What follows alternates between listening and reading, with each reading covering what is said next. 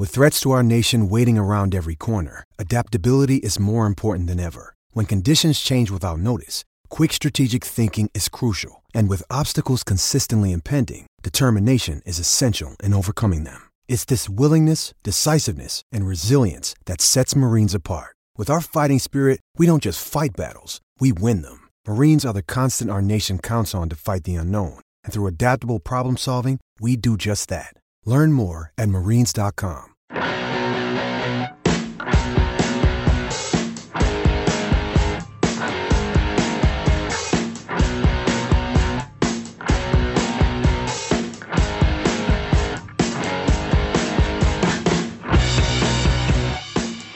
It's the Underdog Podcast from SB Nation and Underdog Dynasty. Happy New Year and welcome back to the Underdog Podcast on UnderdogDynasty.com, SB Nation's home for G5 football. As we look forward towards the 2019 season, schedules are out already. It'll be here before we know it. Let's just talk some recruiting action and look forward into the crystal ball a little bit. What programs are on the rise? What programs are not so much? So Happy New Year again, everybody. Joe Lonergan back with you, Western Kentucky complainer about her, as it's kind of become the case over the past year or so. Conference USA stuff over on Underdog Dynasty, and back with Eric Henry, the FIU beat writer, and other Conference USA bloggy things, as they're known in the professional sense. How you doing today, sir? I'm doing all right, Joe. To quote the great Ludacris, we are back for the first time after hiatus. We're doing this thing again here, the OLC USA podcast. Ready to get it started. Back for the first time. Forgive my Caucasianness. What song is that from? It's actually Ludacris, the name of his first album, Back for the First Time. Oh, okay. It is a little inside hip hop trivia here from me being the hip hop head that I am. Ludacris repackaged his first album and just put like 2 extra songs on there, so hence why he called it Back for the First Time. So there we go. Which has nothing to do with this podcast, but it's on the record now. So that's on our upcoming show where it's just you with a chalkboard teaching me about hip hop and me just with a notebook like, yes, hi, I like the Lumineers, yes. Exactly. Oh God! If you didn't know the difference, subtle difference between Joe and I and this podcast, now you know. So. Pretty much. But we're talking some Conference USA football at some point here. To kind of start, we had a series of articles go up on UDD this week where we and the rest of the Underdog staff kind of talked about, we looked at Conference USA through the point of view of like a stock exchange, really. So went through each team and just said, are you buying stock in this team? Are you selling stock in this team? Or are you pushing? So we're going to start with the East. Eric, I know you kind of preferred to kind of take the lead on this section, so we'll start with some of those programs. What's the first program you want to kind of give your opinion on here? Yeah. So we'll start with the East, and the program that I'm going to start off with is Middle Tennessee State. So just going to get it on the record here. I'm taking them as a push. My reason for it is this. Losing Brent Stockstill automatically means you're going to take a step back, and I just believe in my heart of hearts, and I'm sure whether you'll agree or disagree on this, it's something we talked about throughout the podcast last year. I think both of us kind of thought that Middle overachieved.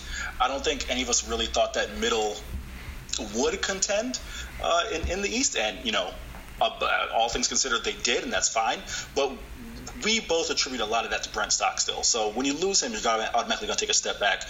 What the Blue Raiders do return is a lot of talent on defense, guys like DQ Thomas, safety Reed Blankenship. And the run game really picked up. Shaitan Mobley picked up towards the end of the year because Tavares Thomas kind of had some struggles there.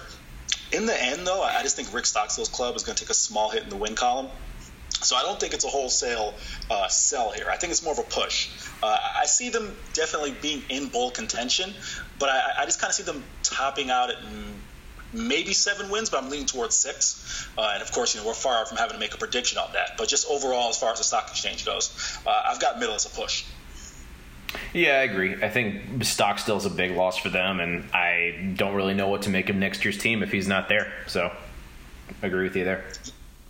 Yeah, and once again, it'll be, a curious case to see who's starting at quarterback. Someone who I did kind of like in the time he got was Asher O'Hara, the JUCO transfer kid from outside of Chicago. But once again, it's kind of, anyone's guess as to who will be starting. The next club I have in mind here, and this is a full-on buy for me, is Marshall. They have their quarterback in Isaiah Green, and I think he's legit. I was someone who was advocating from him throughout all of last year to kind of be the guy. He had to kind of fight off Alex Thomason as well as fight off some injuries throughout the year. But where I think he's really going to be helped is the return of Tyler King, who's going to come back healthy. And in Tyler King's absence, Marshall really discovered, Doc Holliday's club, they really discovered a backup running back in Brendan Knox. So I think they're going to be a great 1-2 punch. You pair that with Obi Obialo. That's all one I always have to slow down and say. But he's more than ready to be the number one receiver with Tyree Brady's graduation. And in this article that did go live on UDD on the website, I did say that Malik Gant, if he were to choose to return, would be one of the best defensive players in Conference USA. However, as we know, Malik Gant has chosen to enter the NFL draft. So someone you might want to keep an eye on if you're a Marshall fan or a CUSA fan in general is a 3-star recruit, Amir Richardson, who could possibly step in and fill his place immediately at the safety spot. But all in all, I'm all in on Marshall as a buy. Yeah, I agree with you there as well. When you talk about Marshall, it's kind of a who's who of like good, talented, young skill position guys on both sides of the ball. So, yeah, I agree with you. That's a program that's in a really good spot. All right, so next program up is the one who I cover on a daily basis. That'd be Florida International. Mm-hmm. I am all in on the Panthers. Could not buy, if I could buy it twice, I'd buy it 3 times. FIU returns 30 players from last year's team who saw significant playing time, including 18 starters. James Morgan, at quarterback, he only had about 13 practices under his belt before the season started. Now, let's just imagine what he can do with an entire offseason under his belt. I think the sky's the limit for, one of CUSA's most potent offenses. The defense is going to have to make some strides. That's something that I've belabored in my articles covering the team here on the podcast. The fact of the matter is this. The reason FIU was able to win games was because they won the turnover margin. A lot of that was due to the play of guys like Sage Lewis forcing fumbles, the talent from the safety spot with the Dameses, Richard and Richard Dames, Dorian Hall picking off passes, Stanley Thomas Oliver picking off passes. But the run defense just has to improve. There's no two ways about it. Where I think they're going to be helped a lot is the return of Furman Silva, who missed most of 2018 due to an injury. And he announced on Twitter that instead of pursuing a pro career, he's going to come back for his final year at FIU. And he's a guy who I had said on Twitter and pretty much anywhere that I could, proclaim that if he chose to go pro, it wouldn't have really bothered me any, because I thought that he really had that kind of potential and that talent already. But you bring him back, and I think FIU, they just really have the potential, and not even the potential as much as the reality that a lot of their young talent that played, they stepped up and played well. Guys like Rocky Jacques Louis, Devontae Price. I mean, I could rattle off name after name after name. The biggest losses for them are going to be Jordan Budwig, who after seemingly a decade at the program is no longer there, and C.J. Wharton, who left early, and that kind of raised some eyebrows. But look for a JUCO guy in Logan Gunderson. He's been one of their most hyped recruits coming into this year's class. He's going to have a good chance to step in at Budwig's spot. And Bryce Singleton is a wide receiver who made some plays as a freshman and was kind of hampered by injuries. He had an ankle injury to start the year last year, and then he kind of came on towards the middle and the end of the year. With JJ gone, I think Bryce would definitely be a full-time starter. But all in all, I mean, like I said, if I could buy 3 times on the Panthers, I would. Well, yeah, I guess so. That'd be a good return on investment, really, because I think Butch Davis is just doing a tremendous job there. I don't think he's going anywhere anytime soon. He's recruiting really well, and just that whole staff has really bought into what he's building there. So completely agree with you on that. Next up, we're going to go with Charlotte. This is where we may have some differentiation. It's been no secret. Joe and I have been back and forth on this podcast, whether it's been the expectation for the 49ers fans should have, the expectations that 49er fans should have, Brad Lambert's job status, et cetera, et cetera. Well, some of that's kind of taken care of itself. Brad Lambert was dismissed, and now it's Will Healy's job. I'm all in on Charlotte. I think they're a bye. I think they're going to win 7 games this year, next season. They have to get the quarterback situation straight, and I think Chris Reynolds, who had his moments last year before being hurt, I honestly think he's going to be the guy. Now, how well does he fit into Will Healy's system? That's going to be a fair question, and hopefully we can have my man Hunter Bailey on sometime throughout the offseason to kind of give us a little more perspective on that, because I'm hearing conflicting things about what kind of offense they're going to be running. But I don't care what offense they run. When you have a stud in Ben LeMay, that is going to make things tremendously easier for whoever's behind center. And he's just the real deal. I mean, I saw him firsthand just run through FIU's defense, had 4 touchdowns that Saturday evening in a loss to FIU. And also, Joe, they're returning, 2 really good receivers. And I hope I don't get this wrong. I know it's Victor Tucker and Rico Arnold. I believe Tucker is the freshman and Rico Arnold was a sophomore. 99% sure that Tucker was a freshman. But anyways, they're returning both of those guys. And if they can get some consistency out of the quarterback position, those guys' effectiveness will be just through the roof. So that's something I'm really looking forward to seeing. And the question is going to be, how will the defense fare with the loss of Juwan Foggy, who graduated? Ben DeLuca is a nice safety. He'll have to pick up the slack. And also Glenn Spencer with the dismissal of Brad Lambert. Glenn Spencer now residing in Boca Raton. He guided one of the best defenses in Conference USA last year. So we'll have to see how all those pieces fit into place. But all in all, I think you got to buy a lot of young talent, and Benny LeMay is the real deal. Right. I think Charlotte, the issue for me isn't on the talent side of things. I think Benny LeMay and the receivers and some of the other folks on that team, I think they're good, and I think they have the talent to do what they did last year in terms of like getting right to the brink. I don't know. Just it's tough to transition into a new coach. So that's why I'm kind of not 100% on just saying that they're going to get to a bowl game or anything like that right away, just because it is hard to transition into that kind of habit when you have a new coach, regardless of who it is. So that's kind of why I'm going to say push on Charlotte. Well, it wouldn't be a Charlotte conversation in this podcast if I didn't have one rebuttal for you. Just here's what would be my counterpoint to that is they're a team that, for a lot of last year, I mean, I guess it depends on your POV. From having done this podcast with you for about 6 months now, I kind of get the feeling that you think that Charlotte really overachieved last year, and I think they underachieved by winning 5 games. They were right there and a couple others. I think they lost 3 games by a score. So if they can just flip those things around, they're a bowl team. That would be my rebuttal to your point. I guess we'll just have to wait until this football season to see. That's so fair. We can definitely leave it at that. The next one, I'm going to leave a little bit of room for my friend Joe here. Western Kentucky, the Tops, right? They can only go up from here. That's what I wrote. Honestly, I don't think their situation was as bad as last year's record shows. They had 4 losses by 3 points or less. How much of that is a coaching change? I guess we'll find out with Tyson Helton, right? Mm-hmm. I think he has his work cut out for him, but the cabinets are far from bare. The major thing for me is the quarterback situation. I'm a guy who I really like Davis Shanley, but you've made mention on this podcast of Kavaris Thomas, and you have to figure out what role he's going to play in the program. But is it something as simple as a coaching change to put Western back in bowl contention? Who knows? I have it as a push, and I'll let Joe have at it here. I mean, I'm going to say bye just because with how bad that team was last season, in terms of win-losses, it really can't get much worse. So just in terms of percentages, I would have to say that they're going to win more games than they did last year. Maybe not a huge amount more, but I think with Helton coming back and just the talent that they have on that roster, I think they'll, if nothing else, be better than they were last year, which is, if we're playing this like the stock market, that's a profit, So. Yeah. I mean, that's a good point. 4 wins is more than 3, so that's a fair point. Yeah. Next team up is the Florida Atlantic Owls. I have them as a push. I was torn between push and buy just because I really think Lane Kiffin is a good coach. I always have. I thought Lane kind of got a bad rap, from the Oakland things and Tennessee.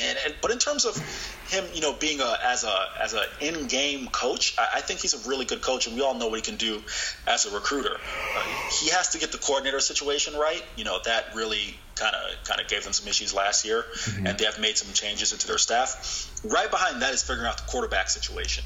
I think we all believe that FAU, they really did underachieve last year, and it's really just going to be a matter of seeing what Driscoll can do. The retirement of Driscoll really hurt them. But overall, this were a maddening team to follow in 2018 because in 5 of their 7 losses, they held leads at some point during the game.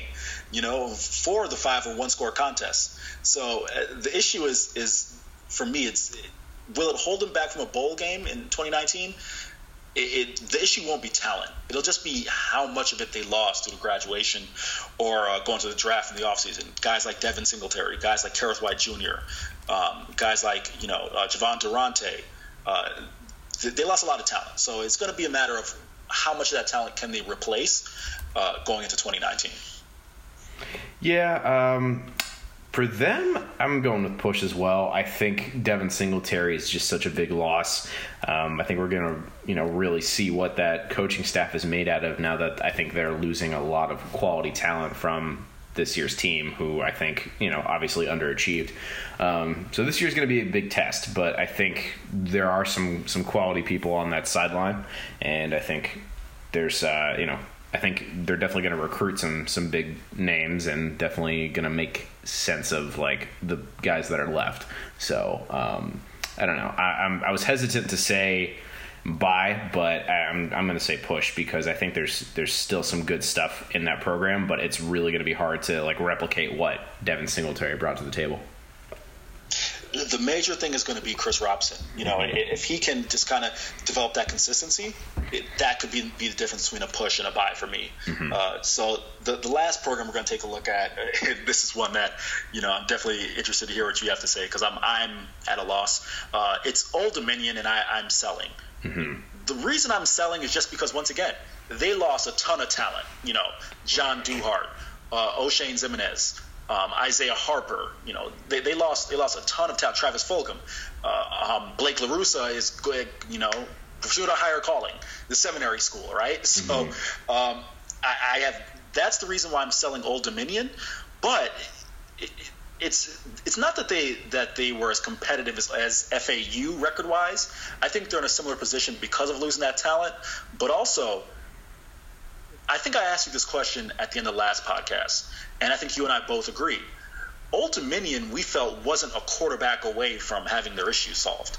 However, it seems as if Bobby Wilder feels that way because they've brought in 900 quarterbacks, and from all accounts, they're all talented guys. The latest one we'll talk about when we get into recruits, but they brought in a ton of JUCO quarterbacks. And in addition to having Stephen Williams on the roster. So it makes me think that they feel that, I don't know if this is a situation where you just want to get a really talented quarterback room and go from there, but you can only play one at a time. That's kind of why I'm selling. I mean, I just don't know. Personally, I think they lost too much talent, and I don't think that they're just a quarterback away. And once again, by all accounts, it seems that they've had a solid recruiting class, and, they're kind of getting things together, but they've brought in 9 quarterbacks, and I just don't know what to think about that. Yeah, I'm kind of similar mind. I'm selling also, regardless of how many quarterbacks they have. I'm not positive that any of them are really gonna, be good enough to compete right away. And then you lose guys like Duhart on offense, and then O'Shane Zimenez on defense. That's a lot to replace. And even though with the record that they had last year, I don't really see them improving on that too much. So there's just not a lot to be excited about on that Old Dominion team right now, unfortunately. Yeah, I mean, I'm right there with you. So that kind of wraps up my thoughts on the East. All right. With that, I'll kind of take the lead on the West then. We'll start with UAB then. I'm going to buy on them. I really like Bill Clark. I really like the staff that he's building. I like that it's becoming a good destination for JUCO guys and some grad transfers and just other recruits in general. Yeah, and then you take into account the fact that they're building new facilities. They're just taking what this program has created and achieved over the last couple of years, and they're really trying to build on it. And, you know, for that reason, this just doesn't feel like a program that's going to have one good year and then, you know, tumble back down into obscurity. I think we have a lot more to see from this UAB program. Yeah, not much, of a challenge here for me. I'm all in, like you said. Even though, yes, they're going to lose a fair amount of talent when you talk about guys like Jamel Garcia-Williams and Chris Wilbright. In terms of the overall program, I'm all in on what Bill Clark is building. This does really seem like it's something special. And more importantly, it seems like, the community and the school and the university is really behind the program, which was something that, made all the difference when the program was shut down to now. It seems like, UAB's kind of rallying cry, and they don't want to see the program go away again. So in terms of, facilities, I know I believe they're building a new practice facility, if my memory serves me correct. Mm-hmm. So yeah, I mean, things are looking up for UAB, so I'm all in as far as a buy. Yeah, anytime there's that kind of investment in a program, it's hard not to get excited about the future. But we'll move along then to North Texas. I'm also going to buy in them. You talk about a team that just brings the hammer every time they put that offense on the field, and they didn't really lose too much in terms of the talent on that side of the ball. Mason Fine, of course, coming back, and then you look on the sideline, and then Seth Luttrell's back also. Graham Harrell's back. No real reason to think that they're going to slow down at all on defense, or on offense rather. And then on defense, I think there's some quality young talent coming in to that side of the ball. So if they were to not win 8 games again in 2019, that would be kind of surprising to me. Once again, I'm right there with you. I think, when you talk about having Seth Luttrell back, which that, in my opinion, really was the biggest win of the offseason for them, him not choosing to take a P5 job. Then you take into account they're bringing back Mason Fine, a lot of talent on offense. They are losing a couple guys on defense, but I think they have enough young talent coming in to replace them, and I'll talk about 2 recruits, so we could talk about recruiting in a second. I think they're going to be able to make immediate impacts, 2 3-star twins, as a matter of fact. I think you got to be all in on UNT, so I'd be shocked if they took a major step backwards or even a step backwards at all. So yeah, I'm right there with you. Sure. And staying in the West, we'll talk about Louisiana Tech. This team's a little tough for me to judge. They're not a bad program at all. They're quite the opposite. They're a pretty good program. My whole thing is there just seems to be this ceiling that they can't quite break through in terms of getting back to where they were contending for a conference title a few years ago. They win games they're supposed to win. They get to bowl games. They usually win these lower tier, mid tier bowl games, but they don't really make a habit of pulling off too many crazy upsets. So for that reason, I think they're going to kind of maintain what they've been doing, which is be a pretty above average football program. But I just think, with what is going on in their own division right now with UAB and North Texas, I don't really see them kind of breaking through that ceiling to be to take the next. I don't really see them taking the next step, I guess, and kind of getting back on top of that division. Yeah, I'm right there with you. No argument here. I think what you're kind of saying, Joe, is they're not necessarily gonna be a UAB which broke out and came back, and all of a sudden this top tier team in the West. They're not necessarily going to be an FIU or an FAU who's going to break out of the pack and contend in the East. You're right. I mean, there's kind of are what they are. They're a solid program. That they're not going to go 0-11. They're going to be bowl contenders. Skip Holtz is a solid football coach. You take into effect they have Jamar Smith, who is a very talented quarterback, but he has, I don't want to say he's been inconsistent, but if you're asking my personal opinion, I do think there have been some games where he hasn't played up to his own potential. I think you got to go push here. I just can't see them. If I were going by with La Tech, I would essentially be saying that they'd be winning 8 or 9 games, and I don't see that. So I'm right there with you. Louisiana Tech are like the Toyota Camry of Conference USA football right now. They'll get you there, but it won't necessarily be in the most sexy way possible. You know what I mean? I would like to go ahead and say that's Joe Lonergan speaking for himself. If Toyota Camry would like to send a free vehicle my way, I'm all in. I drove a Toyota Camry for like 8 years. That was my first car. I love Toyota Camrys. I'm just saying. Okay. They're no Ferrari or whatever good car. I don't know cars. That's why I drove a Camry for 8 years. But we'll move on to Southern Miss then, and they're a push for me.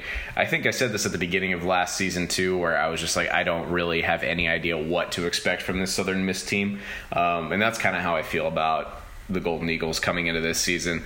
I mentioned it in the article that by this point will have gone up on the site. I like Tate Watley a lot, but I'm not too excited about any of the other pieces around him on that offense. So I think if they can kind of win a bowl game, that would be kind of the main thing they should be striving to achieve this year. But I just really don't know enough about the folks around their quarterbacks that to know enough about. Or let me try that again. I don't really know enough about this offense to make a call on whether or not they're going to be better or worse for next season. So that's why I'm pushing.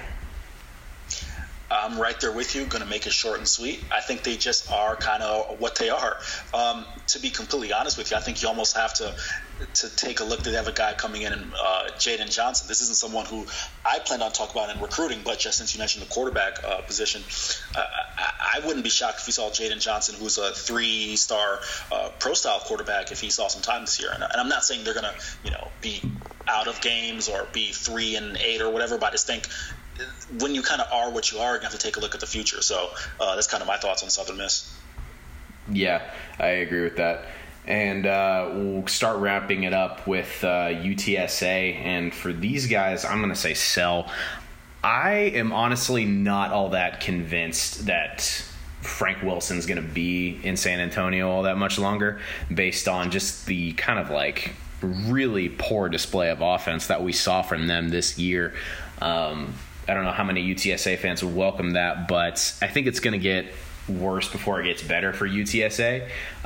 Maybe a few years down the road, they'll be back to kind of, being a team that we kind of talk about for the top echelon of this conference or whatever. But right now, I saw them play a lot last year, and there's just no real reason for me to think it's going to improve all that much next year. So they're a sell for me. Joe, you know what's weird is that I am kind of torn on UTSA. Now, let me go and just get it out there. I'm selling. But the reason I'm torn is because I did a UTSA podcast. It's Alamo Audible. I did their podcast during the season last year. And the overall theme was that they're tired of Frank Wilson and they're just done. But then when you look at what he does as a recruiter, he brings in guys like Sincere McCormick and Rashad Wisdom, 2 guys out of Judson High, which if you know anything about Texas, that's kind of that South Texas area there. And I believe Judson might even be in the San Antonio suburbs, if my memory serves me correct, from watching Friday Night Tykes. Little cheap plug there. But he does well as a recruiter. But when you look at the fact that in the offseason he had guys like Bryce Rivers transfer out, another player I was escaping my mind right now transfer out, and you wonder just what's going on with the program. They're not necessarily taking steps forward, and you sure as hell hope they can't take anything, taking steps backwards. When I saw them play against FIU, I mean, they just looked horrendous, and Bryce Rivers came in and was their only real shining hope for them, and all of a sudden he's taken his talents elsewhere. So I'm with you there. I'm kind of sell, but it's weird because it seems as if they're recruiting talent, they're just not getting anything out of it there.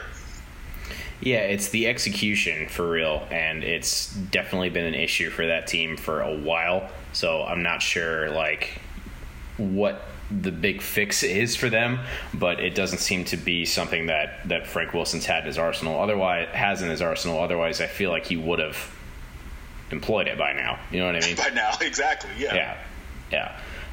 Staying in Texas, let's talk some Rice Owls. I'm saying buy right now, just because like I kind of mentioned with Western Kentucky, there's not much place for them to go other than going up. I know they're in a low place right now, but I think they're definitely going to improve based on the kind of offensive coach that I think we know Mike Bloomgren is, and give him a little bit of time there. I think he'll start recruiting some quality folks. It might not happen in 2019, but I think they'll be competitive again in the next 2 to 3 years. Yeah, I'm right there with you. I mean, the next two clubs we're going to talk about are the club we're talking about now in Rice, and the one we'll talk about after in UTEP.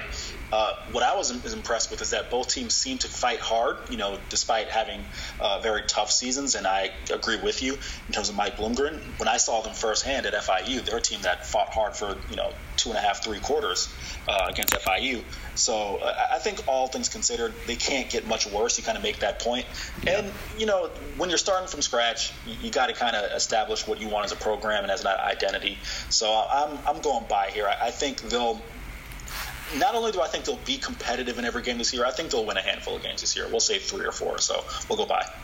Yeah, that's kind of where I'm at with them too. I think there's some good players on that team, and we saw what Mike Bloomgren did at Stanford. Like, there's no way that team can remain in the stagnant state they've been for the past 2 seasons for much longer if he's at the helm. So that's kind of my opinion on Rice.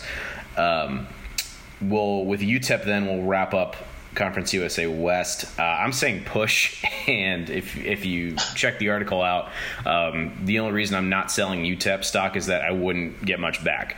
But I don't. Nothing I really saw from UTEP this season shows me that they're moving towards like long-term sustained success. Yeah, it was fun when they won a game, but again, they won one game. I'm not really convinced that Dana Dimmel was the right hire there still. But I mean, if they did, get back to winning 3 or 4 games a year or whatever, that certainly wouldn't be the strangest thing that's happened in college football. So, Joe, at one point in time, I wanted to be a lawyer just because I like to argue points for the hell of it, which I think you learned on this podcast. Sure. I'm going to use your own logic against you. You did say that if this were the stock market and we had any sort of improvement, it would be a buy. Mm-hmm. So I'm just kind of covering my own behind here when I say I'm buying on UTEP. Sure. I've been kind of doing this with UTEP all since we've been doing this podcast. I think they play hard. I think Kyle Loxley has something. What that is, we haven't necessarily established that yet, and we're running out of time. What they did bring in some QB competition. You got a 3-star quarterback in TJ Goodwin, and they also have Alex Delton coming in from Kansas State. They have Quadrez Wadley at running back who's coming back. You can only go up, right? I honestly think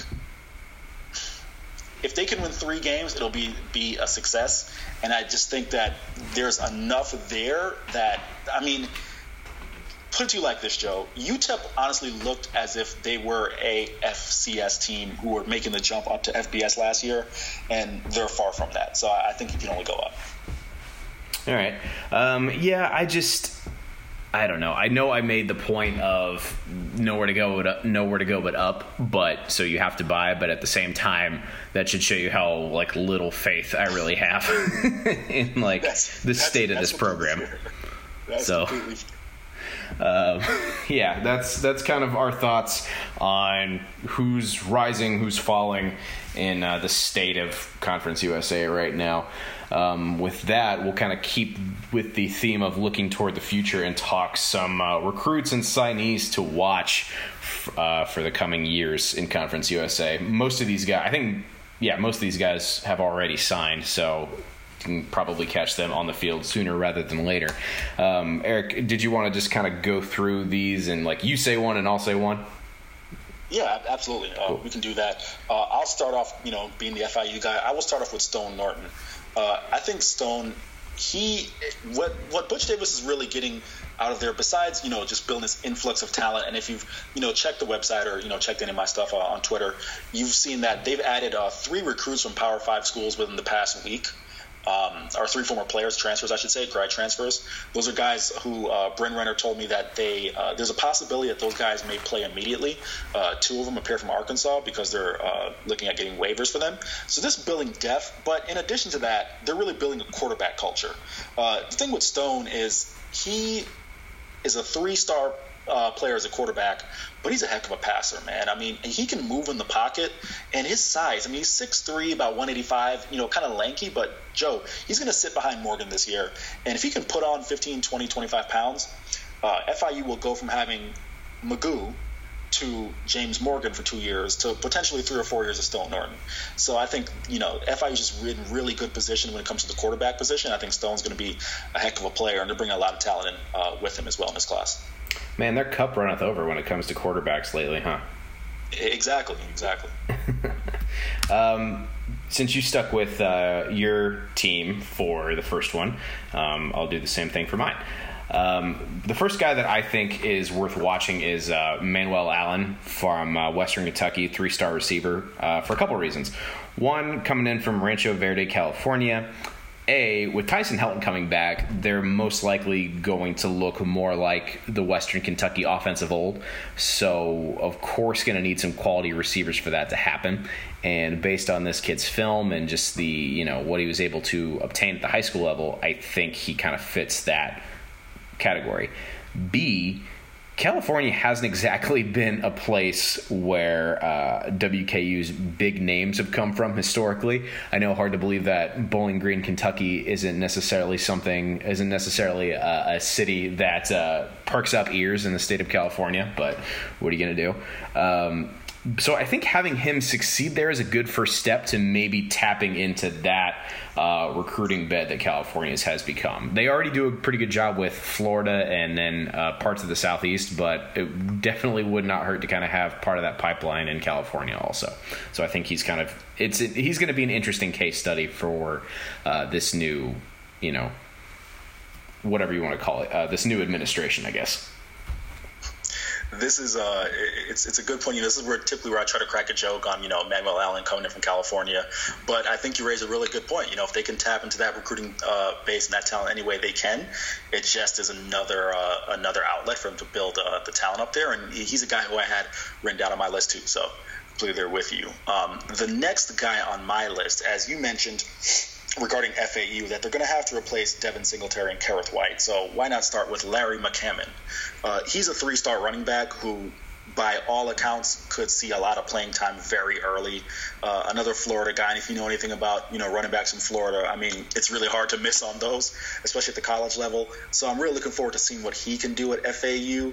Definitely a speed guy. He's a little bit different than Devin Singletary in the sense that Singletary actually is pretty quick himself, but Devin is definitely between the tackles shifty kind of runner, especially at that 5'8", like 225 kind of frame. Larry McCammon's definitely been a guy who has that potential, but he's gives you kind of that home run threat as well. So looking forward to seeing him play in red and white in Boca Raton. Absolutely. I think another guy for FAU that I am kind of interested in is Levante Epson, big 3-star guard from Northwest Mississippi Community College, the original Last Chance U. 6'2", 320, one of the top 10 guards in the nation. Definitely think he'll be a big part of getting that offense back up to snuff.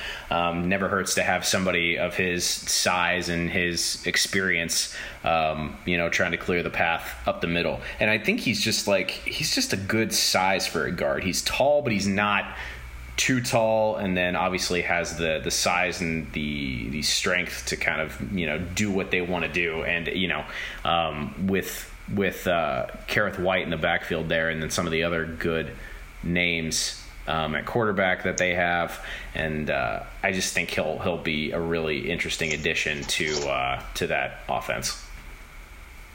Yeah, no, I'm right there with you. I mean, it's, especially as far as FAU goes, they're really going to be pounding that run game. And it's really quick, Joe. Kerrith White did declare for the draft in December. I had to double check that as we were going. So, Kerrith White is gone. But no, I mean, it's a great point. And I think you make a good point about his size. At 6'5", 320, when you start getting those guards at like 6'6", 6'7", they're usually tackles at that point. So he's got good size for a guard. And just to kind of get someone from the JUCO level who's ready to play immediately is good for FAU. Yeah. Well, he's 6'2" also, so I think that 6'2", even better. Sorry, 6'2". You're good. Even better. The next player I want to take a look at is I knew I was going to say Dre Bly. Darn it.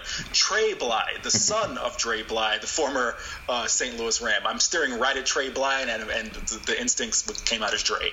But he is a DB like his dad, and he's a guy who's heading to Charlotte. And it was a bit of a hairy situation for a second, because with the coaching change, it wasn't known whether he was going to stick.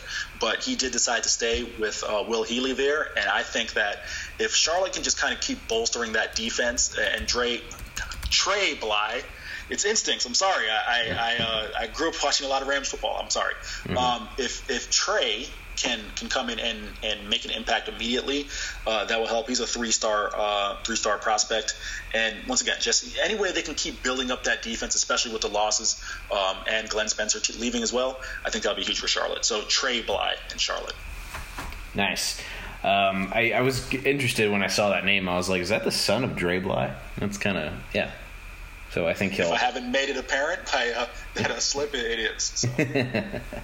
No, you're good. I think another person within Conference USA West that I think is going to be really interesting is Southern Miss. I think Jaden let me try that again. Jaden Johnson from Southern Miss, 3-star pro style quarterback, is definitely one to keep an eye on for a couple of reasons. This kid had like several Power 5 offers that he turned down to kind of come to Southern Miss. So that should tell you something about like how much he has bought into that program, and then B, like there's already some pretty quality quarterbacks on that team. So I think if nothing else, that's going to kind of spice up the dynamic of that team and make it, slightly more interesting to watch. But I mean, there's no real way I can kind of describe this kid's tape in a concise way that I think will do it justice. But it's a little crazy that he's a 3-star. I kind of thought he would be a 4-star just based on like how good he is and the kind of attention that he's getting. So I think if nothing else, he's going to make and he's going to add an extra level of intrigue to the Southern Miss team in the next couple of years. No, I'm right there with you. That's why I mentioned him potentially seeing some time this year, because I think he is that talented and that good. And you mentioned the fact that he turned down a handful of P5 offers. I believe he had an offer from Florida, from the Gators as well. So, yeah, he turned down a lot of offers. Yeah, he's going to be something interesting. The last guy here I'm going to take a look at, or actually the last few, I'll just kind of bunch them in together. The first one are the Murphy twins. You kind of heard me mention them for North Texas. Let me make sure I get both their names right. I got Gabriel and Grayson Murphy. They're both twins, twin linebackers, 6'3", 215 pounds, Those are guys, when you got that size, and they'll probably put on another 10 pounds before the season starts, they'll be able to make impacts immediately. So for North Texas. So both of them, when you look at their tape, they just fly around the field. And I mean, you're talking about linebackers who run. Both of them are clocked at 4.6. So when you talk about that kind of speed coming in as an 18-year-old, you can't beat that. And the last one here that I said I'm going to bunch in, Messiah DeWeaver. He's a name I think CUSA fans, especially Old Dominion fans, should keep an eye on, because he was a Michigan State QB, went the JUCO route after leaving Michigan State, former 4-star quarterback. As I said, Bobby Wilder clearly thinks that, the best way to get this thing going back in the right direction is to kind of have that competition at the quarterback position. And I don't think it's far-fetched to see him possibly come out of fall camp with this job. So I think Messiah DeWeaver is another name that, if you listen to this podcast, he's a guy who, if your team's facing Old Dominion, you might want to start looking at tape of him now, because and when you watch the tape of him, it's clear that he's talented. I'm not necessarily familiar with what happened at Michigan State, but he's definitely a talented guy, and he's not an 18-year-old. I believe he's 20, so he'll be a little more mature than your average 18-year-old quarterback coming in for Old Dominion. Yeah, totally. And there's just that whole quarterback room in Old Dominion is like, there's a lot of talented kids, but at the same time, it's like, I don't know that either of them are necessarily like ready to be the guy. You know what I mean? Yeah, I mean, I'm right there with you. We all know, if you listen to this podcast, how I feel about Stephen Williams. I'm not going to belabor that point again. But with Blake LaRussa leaving, I mean, he probably was the most quote-unquote ready, no matter whether you thought he was the guy or not. Mm-hmm. And you got to follow that up with Stephen Williams, because he does have the year of starting experience. But it's kind of almost I'll just say this on Stephen Williams. If he comes out and wins this job, I think you got to say just it's a testament to his fortitude, because he lost his job and they've brought in 17 quarterbacks to compete with him. So, if he does win the job, kudos to him. But it's like you said, I don't know if any of those guys are ready to be the guy. No. We'll kind of start wrapping this up then. I had a couple, but I'll kind of pick the big one for me, which was I think Jordan Smith is going to be a good addition for UAB. Former Florida defensive end, spent last year at Butler Community College. He's a guy who I think can make an immediate impact, and that's saying something, because I think UAB's A, they're the conference champs, and B, that defensive line was really quality, especially in the later stretch of the year there. But I mean, this kid he's a good pass rusher. He's got size. He's got some decent length in his arms.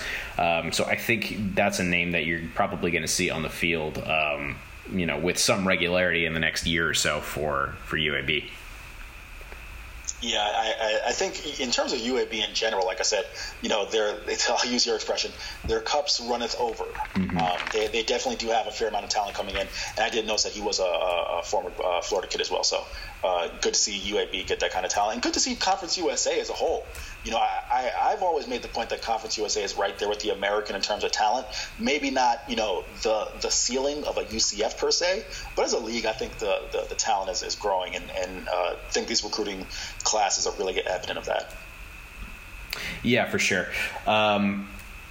I think two more that I wanted to mention. I'll just kind of rip them off really quickly. Hunter Henry from Rice, safety from the Austin area. Rice obviously had the worst defense in the league last year, so they really need someone who can defend against some of the pass-happy defenses in CUSA. Hopefully within the next couple of years, he'll kind of get them to that point where they're doing that with consistency. And then Michael Clark for Louisiana Tech, 3-star weak side defensive end. He's quick, and it never hurts to have a guy who can get to the quarterback in a hurry, obviously. Do need to beef him up a little bit, though. But I think he has a lot of natural athletic ability, so, get him in the weight room a little bit, take him through the drive-thru at McDonald's a few times, I'll be all right. Yeah, Joe, I actually did see him as well. What is he? Is he 205, or is he even skinnier than that? He's pretty skinny. Yeah. I know I put you on the spot, but I did notice as well when I came across his profile that he was kind of skinny. I think he's like 6'3", 6'4", as well, and pretty skinny. So yeah, he does need to hit the weight room and hit that Clemson White House diet of McDonald's. He's 6'4", 212. So 212. There you go. Yeah, for a 6'4" kid, that's pretty skinny. Yeah, he's got good size for a shooting guard, but not necessarily a defensive end. So right. But I think kind of get him on the college football stuff a little, on the college football workout plan, eating plan a little bit. He'll get to where he needs to go. Most definitely. Awesome. So was there one other thing that you wanted to talk about in here? I pretty much wrapped it up for me. I guess, since you've given me the latitude, I'll just make this quick point, which I thought was an interesting occurrence. FIU and their late season matchup will take place at Marlins Park. It was a bit of and I'll just bring up to speed, Joe. It was a bit of a kind of a controversial topic from the FIU side, because the small but vocal FIU contingency really wanted that game played at Ricardo Silva Stadium. Yep. Unfortunately, Ricardo Silva Stadium, or the Cage, as it's better known as, only holds about 20,000 seats. So it would have been ideal for that game to be played there, but it just wouldn't have been practical. You've seen everything said on social media from the tailgate would overrun the entire campus. That's not true. But just in terms of, the more feasible option, it was better to play that game at Marlins Park. And also, what people should know is this year is the home game for FIU. I'm not exactly sure what the split is, and it's something I'm still looking into it. But my reason for mentioning the fact that it's the home game is they'll get the revenue. So if you want to play it and kind of maximize the most you can get out of seating, and that's why they're playing at Marlins Park. And the other option was to play it at Hard Rock Stadium, which you're therefore forfeiting any home field advantage by essentially playing the game at UM's home stadium. Right. So it was announced that game will be played at Marlins Park. And I think it'll be fun. Have it in Miami at the old Orange Bowl site, and have it in Dade County. So that should be fun. Yeah, I think that will be a good thing for for FIU's recruiting efforts as well. You know what I mean? Exactly.